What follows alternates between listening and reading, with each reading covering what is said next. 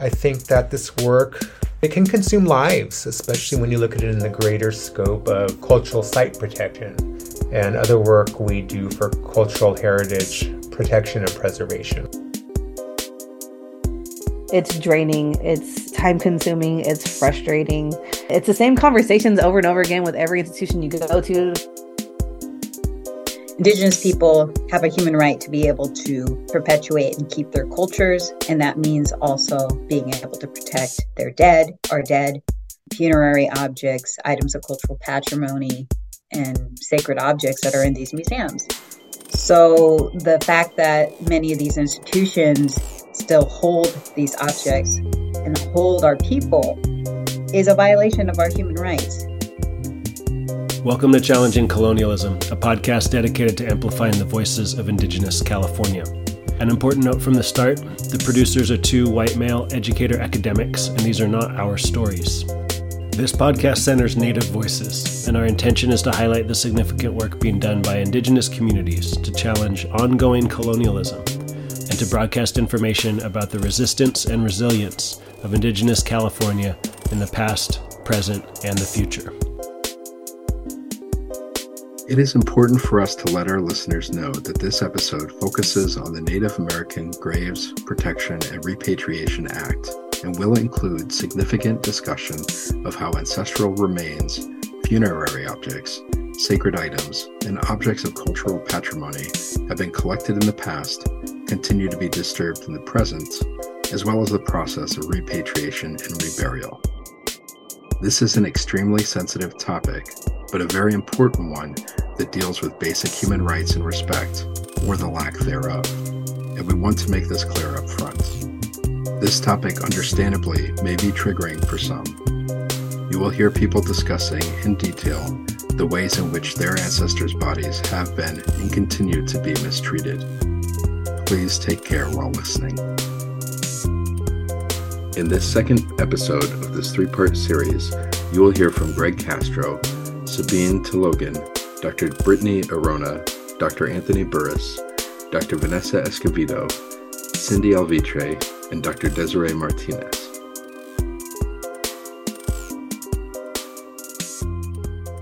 Shamosakish Mishistu Hershatuhi.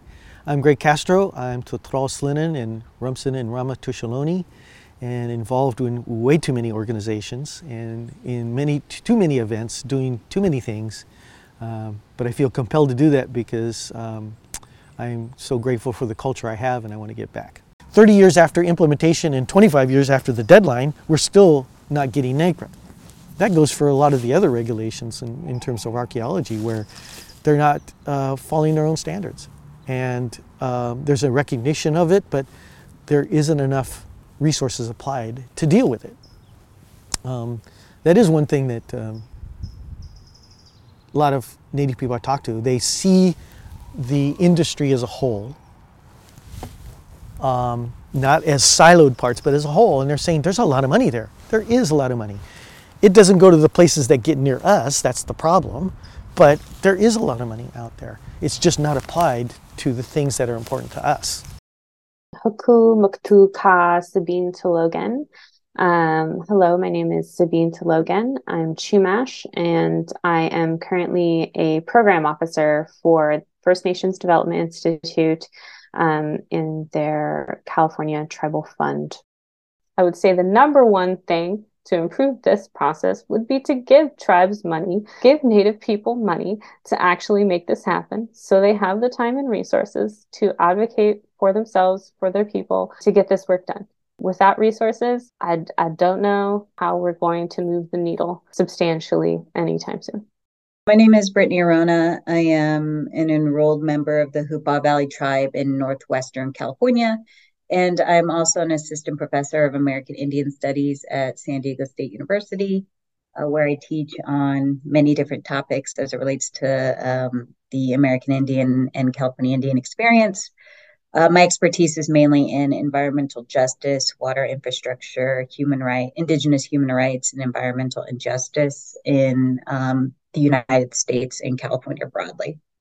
So NAGPRA, it was a groundbreaking law when it was passed. But I think the functionality of it has proven that it needs a lot of reworking. NAGPRA requires a collection database of things that these institutions have. Many institutions haven't done that at all. Much of the onus of proof of connection is on tribes. So there's no like standardization of what that proof is. It's really up to the institution to decide how they want to determine culturally identifiable relationships. And so often that is also too with anthropologists and archaeologists on staff. So if you have an anthropologist who maybe has this attitude that Native people don't exist anymore in the same way that they did like since time immemorial, then they can decide, well, there's no cultural connection here, despite what Native people might say about that. It can require this proof of documentation that maybe many tribes don't have. It also doesn't really get into disputes between tribal people or nations and territory and boundaries, which obviously is a very complex thing related to our relationships to each other. And it's often underfunded. Most institutions that I worked with in NAGPRA did not have adequate funding to do the NAGPRA inventories, to hire staff that had expertise in NAGPRA. And I would also argue that many people who do NAGPRA are not properly trained to do it, meaning that not everybody, obviously, but many people don't have the cultural background on Native United States history or history of Indigenous people or collecting around the world, and also maybe don't have that ability to facilitate relationships with tribes. That's a part of consultation, like the care that you would need to do that. And something that's really difficult about NAGPRA is that every institution has its own way of doing it. So the proofs of evidence often are not standardized across the board. So one institution might be more stringent than another. And then if these collections are spread across different institutions, so that's a thing that happens, like in the 1950s, 60s, 70s, 80s, these collections might have been separated for some reason. And they were never brought back together. And so a tribe would have to go to these two institutions and they might have different standards of how they're going to enact NAGPRA. It's incredibly difficult. And it makes it difficult for a tribe to know what the process actually is. So none of that is in the law. The law just says that inventories need to happen. They need to be posted on the National NAGPRA website. A tribe then reaches out to the institution. Then the institution begins that consultation. And there's also a lot of questions about cultural identification. So like some institutions say, oh, well, this is culturally unidentifiable. And that might mean that they don't have the paperwork on where it was collected. So there are some human remains or funerary objects or items of cultural patrimony where there's just no idea where they got it from. And it's bad collections management. So it becomes this culturally unidentifiable person.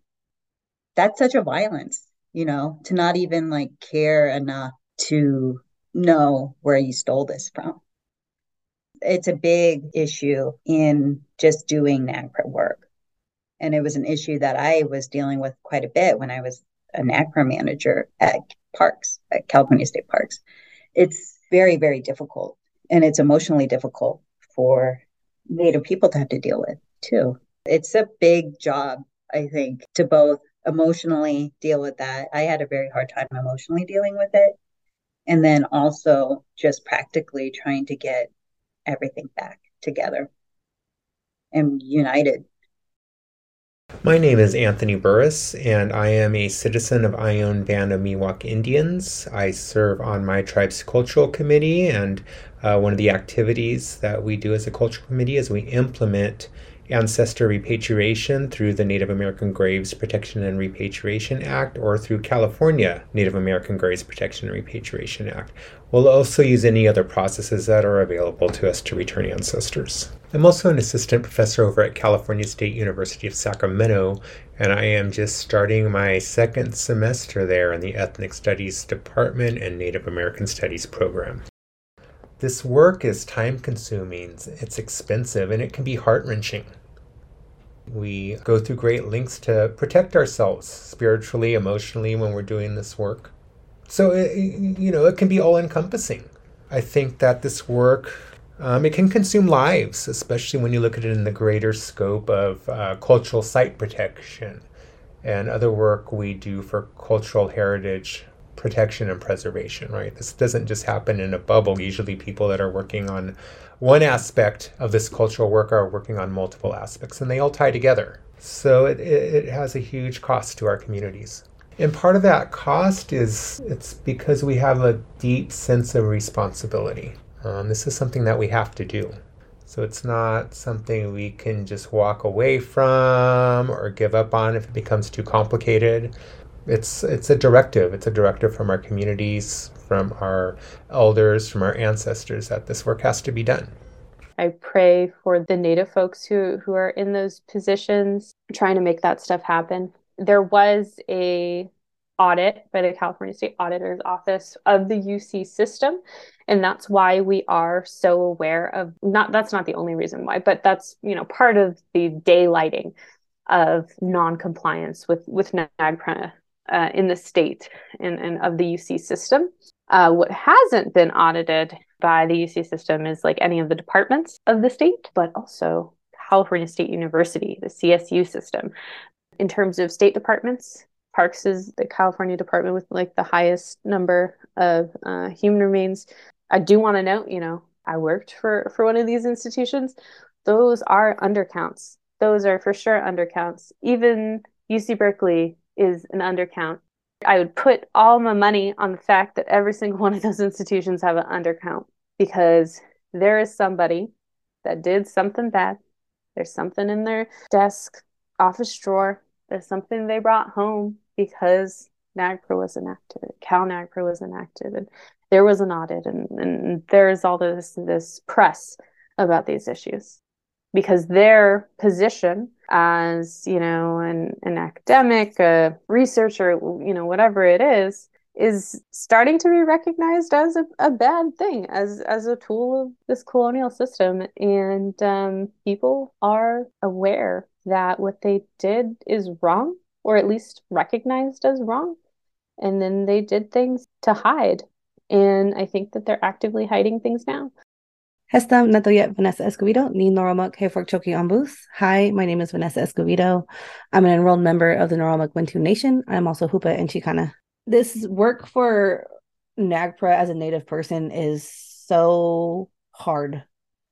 Putting yourself in these places that have had your ancestors, relatives, that have not been well taken care of.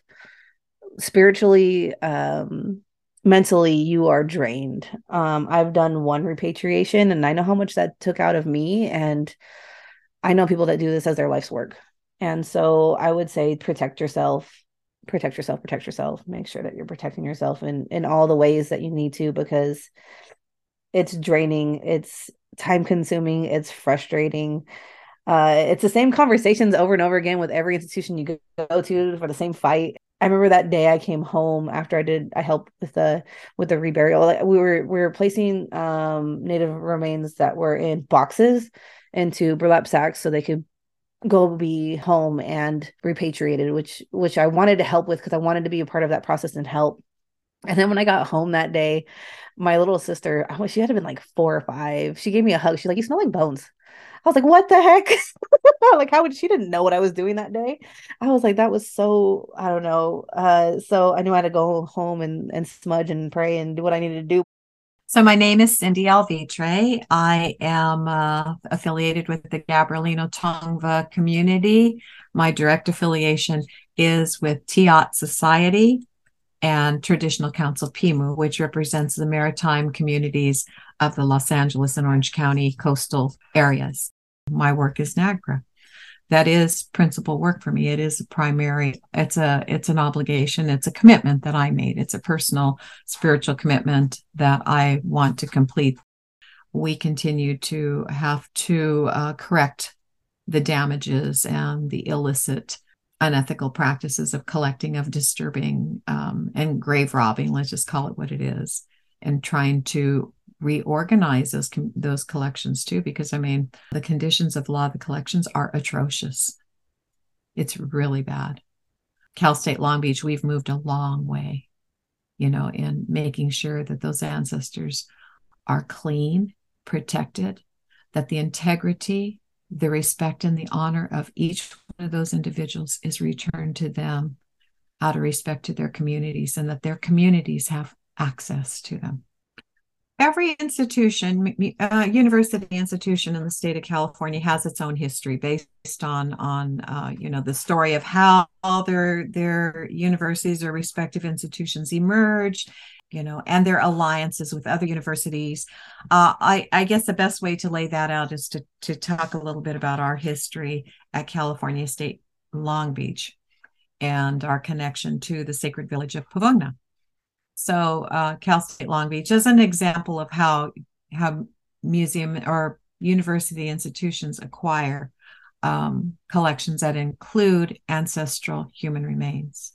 And I'm using the NAGPRA categories: associated funerary objects, those treasures and personal belongings to the deceased; sacred objects, those things that are essential to the completeness of the spiritual health and the physical, the cultural, the mental health of the people; and objects of cultural patrimony, those things that are held and revered by a larger community. Cal State Long Beach was established in 1949. The irony of that is that their mascot was Prospector Pete, and they were known as the 49ers for years until we eliminated that a few years ago. They're now the beach. But anyway, so the village of Pavungna, which holds a status as being the most sacred of the villages, of the place of emergence of the spiritual philosophy of not only the Gabrielino Tongva, but most very closely associated tribes in Southern California. Cal State Long Beach is built in that area. We have 22 acres of land that are on the National Register of Historic Places since 1973. That is kind of the last undeveloped part of Pavungna. And when you look at it, I was just explaining this to some of our administrators this morning, that they say, well, that's just, it's 22 acres, but that's just one part of it. Realistically, Pavungna, from that point, the village, the pre-contact village, extended out about a 5-mile radius. That's significant. So when they built the university in 1949, they acquired it from the Bixby family, which is a wealthier American family. They have the Rancho Los Alamitos is still established there. I'm on their board of directors recently, which is interesting. And when the university is built, they begin with a couple of buildings, right? And that land prior to that was agricultural space. They farm sugar beets and beans. Right around that time is when you get World War II. Post-World War II, it's the emergence of the middle class, right? So you have a lot of people, a lot of veterans who now have the GI loan. So they begin the construction, the development of one of those housing developments there right around Cal State Long Beach. In the process, they hit the major cemetery of Pavungna. So as it would be, this is a perfect opportunity for their archaeologists who are practicing salvage archaeology and salvage ethnography and salvage anthropology to recover those burials, those ancestors in their own practices. I'm still trying to unveil all that to get particular numbers. It's still very fuzzy. They didn't get everybody. They didn't. Under that neighborhood, the cemetery continues to exist. Okay. And occasionally we will get phone calls from people who say, hey, I'm putting in my pool, I hit a burial, and we call in our tribal representatives to go and to deal with that. And we know they're there. So the majority of the collection from Cal State Long Beach was those ancestors and a lot of the associated funerary objects. We have collections from Orange County sites, because that was the immediate place where they could conduct their field schools during this emergence of neighborhoods and developments of the freeways. So a lot of universities acquire their collections in that way. Whatever was happening around the university, and it's not 100%, but I think it's pretty factual. How they acquire collections is a sterile, vacant way to refer to them. How did they get these ancestors and all their associated burial goods? Based on development within their local areas and the associations between their faculty, their archaeologists in particular, with other institutions and other archaeologists throughout. Whatever your relationship with institutions, I mean, other kinds of bureaucracies, state agencies like Caltrans, Army Corps of Engineer, their work, they don't have repositories. They don't have places where they put whatever they encountered, whoever they encountered. They typically go to university institutions that become repositories that are not legitimized. I mean, Cal State Long Beach, they don't want to call it a repository. Under NAGPRA, we are legally a museum. They're fighting to keep that what they don't want. We don't want this stuff. It's just stuff. It's not even an attractive nuisance to universities. It's just purely a nuisance. So what we observed was institutions and agencies just scrambling about, not even knowing how to proceed with this. I know in the case of Cal State Long Beach, when I observed the collections in 2008, they were pretty messy. It was a mess. And when they were outed, and that was Desiree Martinez and myself who observed at the invitation of the chair of anthropology to go into the NAGPRA collections, because she said she couldn't go in without us. And it's like, well, we've never been allowed in, but you're like, oh, sure, absolutely, we'll go in with you. And we were horrified. At that point, things changed. So even in 2008, what we've seen too is even though they provided an inventory as far as the condition of the collections, how those ancestors are being taken care of, how they're being housed, what access does a community have to them. A lot of institutions were not practicing that, but NAGPRA still, nonetheless, and we're still in that process, it really supported the tribes. The only problem with NAGPRA was it was very confined to federally recognized tribes. And you have a huge percentage of California Indian tribes that are not federally recognized. My name is Desiree Martinez, and I am a member of the Gabrielino Tongva community, and I am a practicing Indigenous archaeologist. I am currently president of Cogstone Resource Management, which is a cultural resources firm here in Southern California, and we do work all across the country. And on my personal life, I also do a lot of work with various Native American communities, helping to get their ancestors back into the ground. Cal NAGPRA is the California version of NAGPRA on the federal level, and it basically emulates the federal NAGPRA word for word with a couple of different changes. And that was passed in 2001, but basically it was an unfunded mandate, just like federal NAGPRA is. And so for a lot of times it kind of languished, and people in the state of California didn't know what to do with it. So even though it was really forward thinking, just as NAGPRA was, nobody knew how to engage it. So what California NAGPRA is it's basically a state version of the federal NAGPRA law. It mimics the federal law closely, but it applies to institutions in California that receive state funding instead of institutions that receive federal funding. Cal NAGPRA was originally enacted in 2001, but it's been poorly understood and hasn't been very useful to the tribes that it was supposed to help. For instance, it had provisions for the repatriation of ancestors and cultural objects to non-federally recognized tribes. However, the definition of non-federally recognized tribe was so narrow that it only applied to just a handful of tribes in the state that don't have federal recognition. In 2020, AB 275 amended Cal NAGPRA to expand the definition of non-federally recognized tribe to those maintained by the Native American Heritage Commission. And so that number is somewhere around 70 non-federally recognized tribes that it applies to. Something important and revolutionary about Cal NAGPRA is that it recognizes and defers to tribal traditional knowledge as a line of evidence when making determinations for the dispossession of our ancestors and cultural objects. So whereas in the past, anthropologists have been considered the experts on Native Americans, AB275 recognizes that Native Americans are the experts on Native Americans. I was so excited to hear about Cal NAGPRA because it's supposed to be this wonderful law that piggybacks on NAGPRA in a way that will allow for the repatriation of non-federally recognized tribes. It goes back to, these laws that I think sound really good, but have no action. Even the federal law, I thought would have more teeth, but it doesn't. And thinking about, would the state really want to repatriate to a non-federally recognized tribe? Because then in that way, I guess, justifies that they are a tribe. We got to fight for a stronger bill, but at the same time, I don't even know if that's the way that we should go. I'm into just rolling us all up and maybe some matching t-shirts and just going and getting them by force.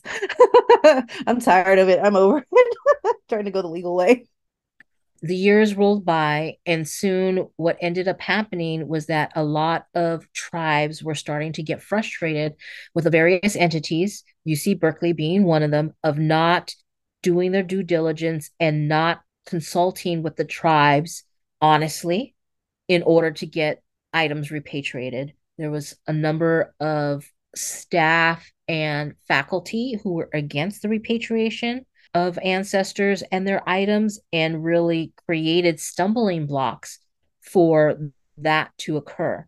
And so the tribes finally got fed up with it and decided that they wanted Cal NAGPRA to have some teeth in it and to have timelines created.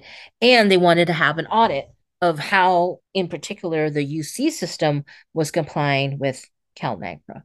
That first version of edits to Cal NAGPRA happened in 2018. And then there has been some consistent changes for the last couple of years, but a lot of it has to do with the non-responsiveness of agencies that hold state collections to the tribes. They were not acting in good faith. And the tribes were tired of it. I mean, particularly with the UC Berkeley example, you would have tribes sending emails and the emails never getting responded to or accidentally forgotten. Participating in the repatriation process is time consuming, labor intensive, and emotionally and spiritually draining. And so if you are continuously having to reach out to an entity and they're not responding as they should, or you're getting no response whatsoever, it adds to that labor intensiveness. It adds to that emotional trauma, because you're basically getting re-traumatized because you have to deal with your ancestors on the one hand to get them home. But if you're happy to go through all of these hoops in order to get them home, it creates trauma that then gets harder and harder to deal with. And so these changes really are forcing the UC system in particular, but also any entity that holds these collections, to really start to comply and putting these deadlines in, making sure that the lists are created and that you're actually consulting with tribes and you're being watched. When there was revisions to Cal NAGPRA, I believe in the mid 2000s, the Native American Heritage Commission becomes the oversight of Cal NAGPRA. The Native American Heritage Commission is always constantly underfunded and understaffed. So they never really could do the type of dog watching that they should have. But now with these changes, it's really put them at the forefront to make sure that they are keeping track that people are submitting updated inventories and summaries, that tribes are being responded to, and really putting the pressure on these various entities to comply with the law. Under NAGPRA, it is federally recognized tribes, so it's an ongoing process, but it switched everything around. It created such a flip of consciousness, of practices, and most importantly, access by tribe. It really has nothing to do with me as a NAGPRA coordinator, and this is exactly what I tell my university administrators, that this is about the tribes, okay? In our experiences at Cal State Long Beach, we repatriated the Puvungna ancestors, and that was under NAGPRA, and that was with the support of Pechanga, because they're federally recognized and they establish a cultural affiliation, and we reburied them. We have a reburial site on campus, which is unique, and that kind of helps us support, a lot of our processes and will really be important in completing the repatriation under CalNAGPRA. Once we completed the 2016 repatriation, the university was like, oh, we're done, right? Everything's cool. We're completely done. No, we're not done. We have multitudes of collections from at least 5 different counties in the state of California. And you have to go through that process with each of those counties, with those tribes that have the cultural affiliation. I think it's a lot of it is they don't understand it. They don't take the time to understand it. So I become the voice, I become the rallying point, and I become kind of the face of conflict to them, the resistance. And I probably because I'm a brown woman too, right? I was one of the plaintiffs on the Pavungna lawsuit in the 1990s, so that doesn't help my reputation on campus either. But I think they have realized now that I am trained in this. I have decades of experience. I understand NAGPRA. I've practiced this. I belong to teams and have worked very, very closely with UCLA, with different museums. And, our team, Dr. Wendy Teeter, Karima Kennedy, Desiree Martinez, myself, and multitudes of other people, we successfully repatriated and reburied over 2,600 individuals in the year 2016, with 2,300 that were representing Chumash, Ahacham, Tongva, Tataviam tribes were reburied, 2,300. Over 600 from Catalina Island, and over 100 from Cal State Long Beach. So what did that require? That took decades to achieve.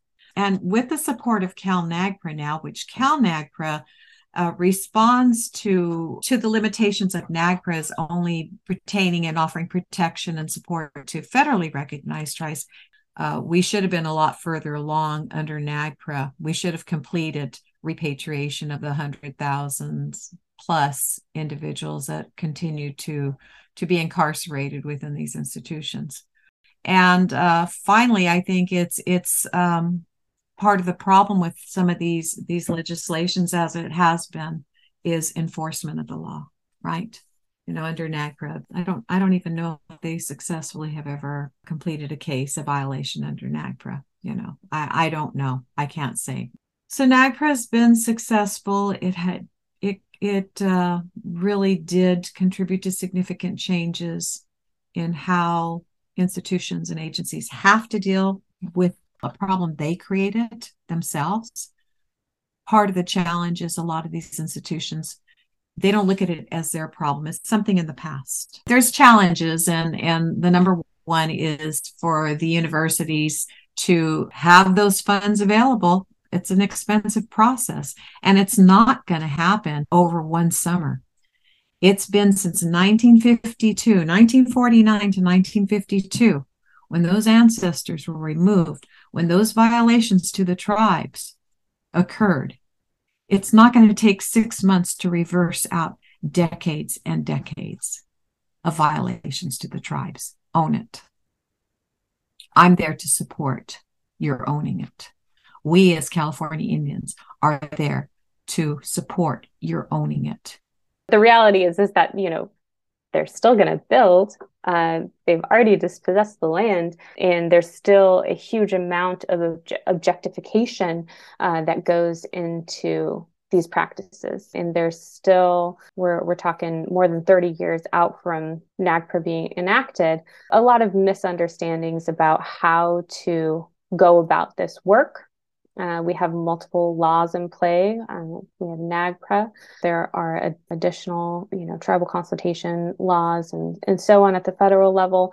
And then in California, we have CalNAGPRA. And then we have the most likely descendant, the MLD process, which is really about taking, just a little bit responsibility through AB 52, CEQA, which is the California Environmental Quality Act, to, if you do find human remains when you're building and you're developing, then you're supposed to call the coroner, and then that coroner is supposed to, determine if they believe that they are Native American or not. I think it's worth noting that what they're looking for is whether it's prehistoric or not. And so if it's not prehistoric, I think there's a good chance that that coroner is then going to say that they're not Native American, which is consistent with the erasure of Native people upon, the start of history. It's like, okay, if it's historical, then it must not be Native American. But that's a whole tangent.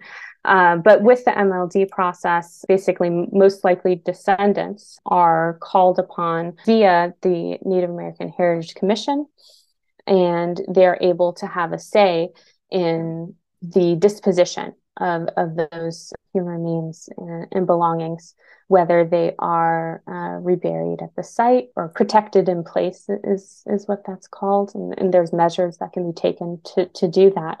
Or, whatever the tribe needs to do. Perhaps they have a cemetery where they like to bring folks back to, or whatever they need to do, their cultural practice.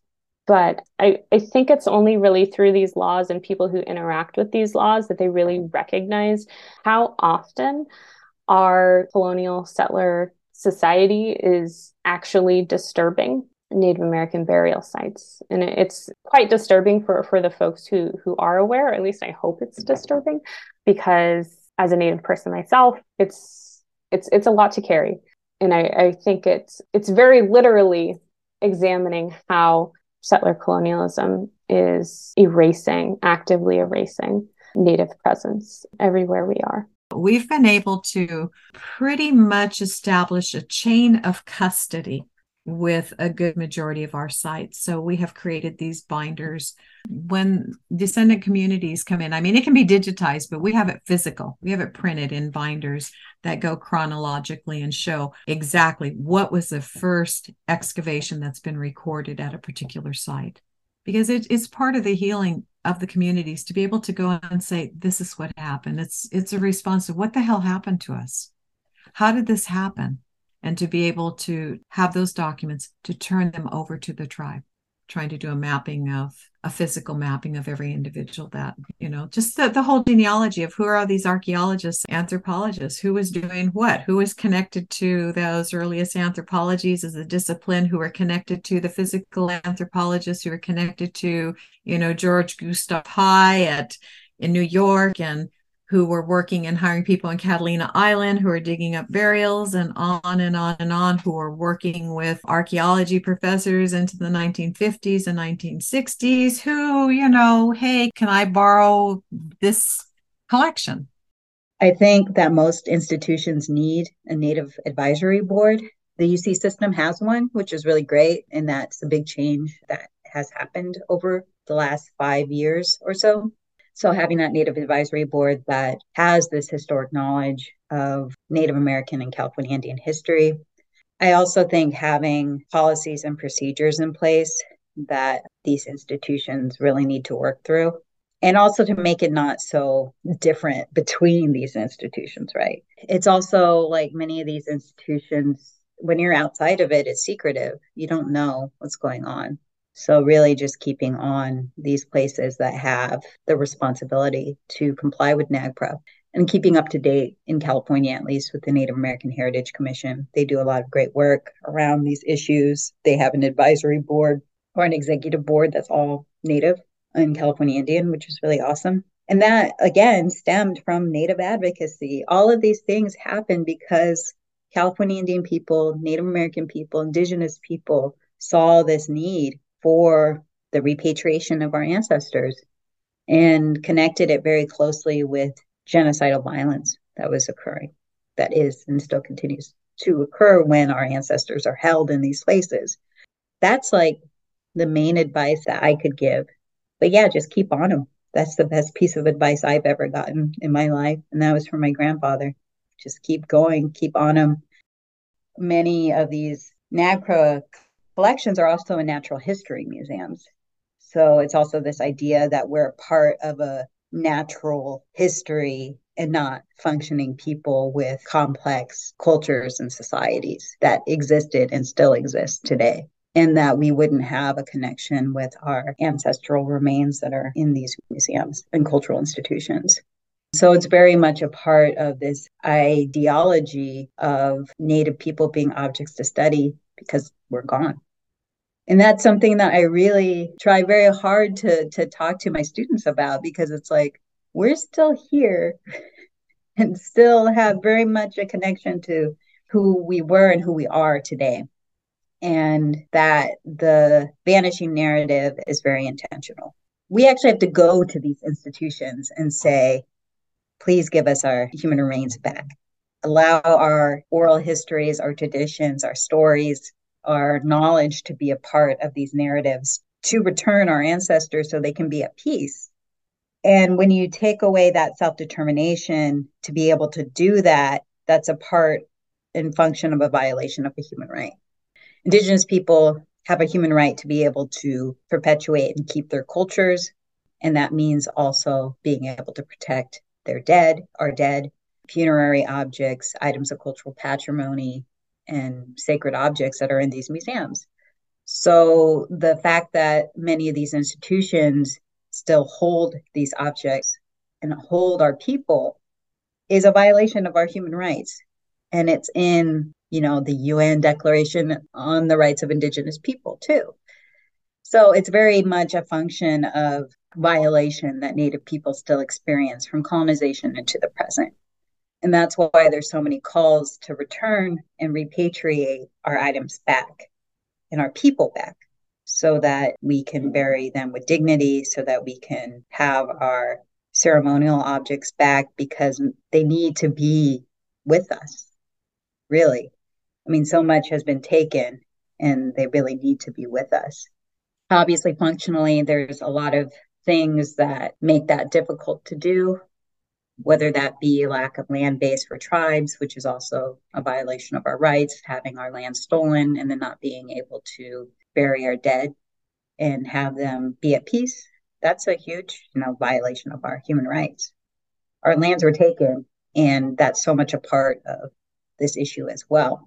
And so repatriation gets really difficult when you don't have a land base, when you don't have the ability, or your ceremonial sites have been destroyed through settler colonialism and genocidal violence. I really want folks to understand that these things are all connected. It's very much connected into settler colonialism, it's connected into genocidal violence, and it's connected to stolen lands and land loss. And also the lack of consent of studying and looking and holding our ancestors, really. Native people didn't consent to that. And so it's been a long fight to try to get some justice there. Thank you for listening to our second part in a 3-part series focused on NAGPRA. Part 3 will focus further on Cal-NAGPRA and other attempts to improve this legislation, as well as case studies and stories of successful repatriation through NAGPRA work. Challenging Colonialism is produced by myself, Daniel Stoneblum, and Martin Risso-Martinez. Interviews by Martin. All audio engineering and editing by myself. Music by G. Gonzalez. This podcast is produced with support from California State Parks Foundation.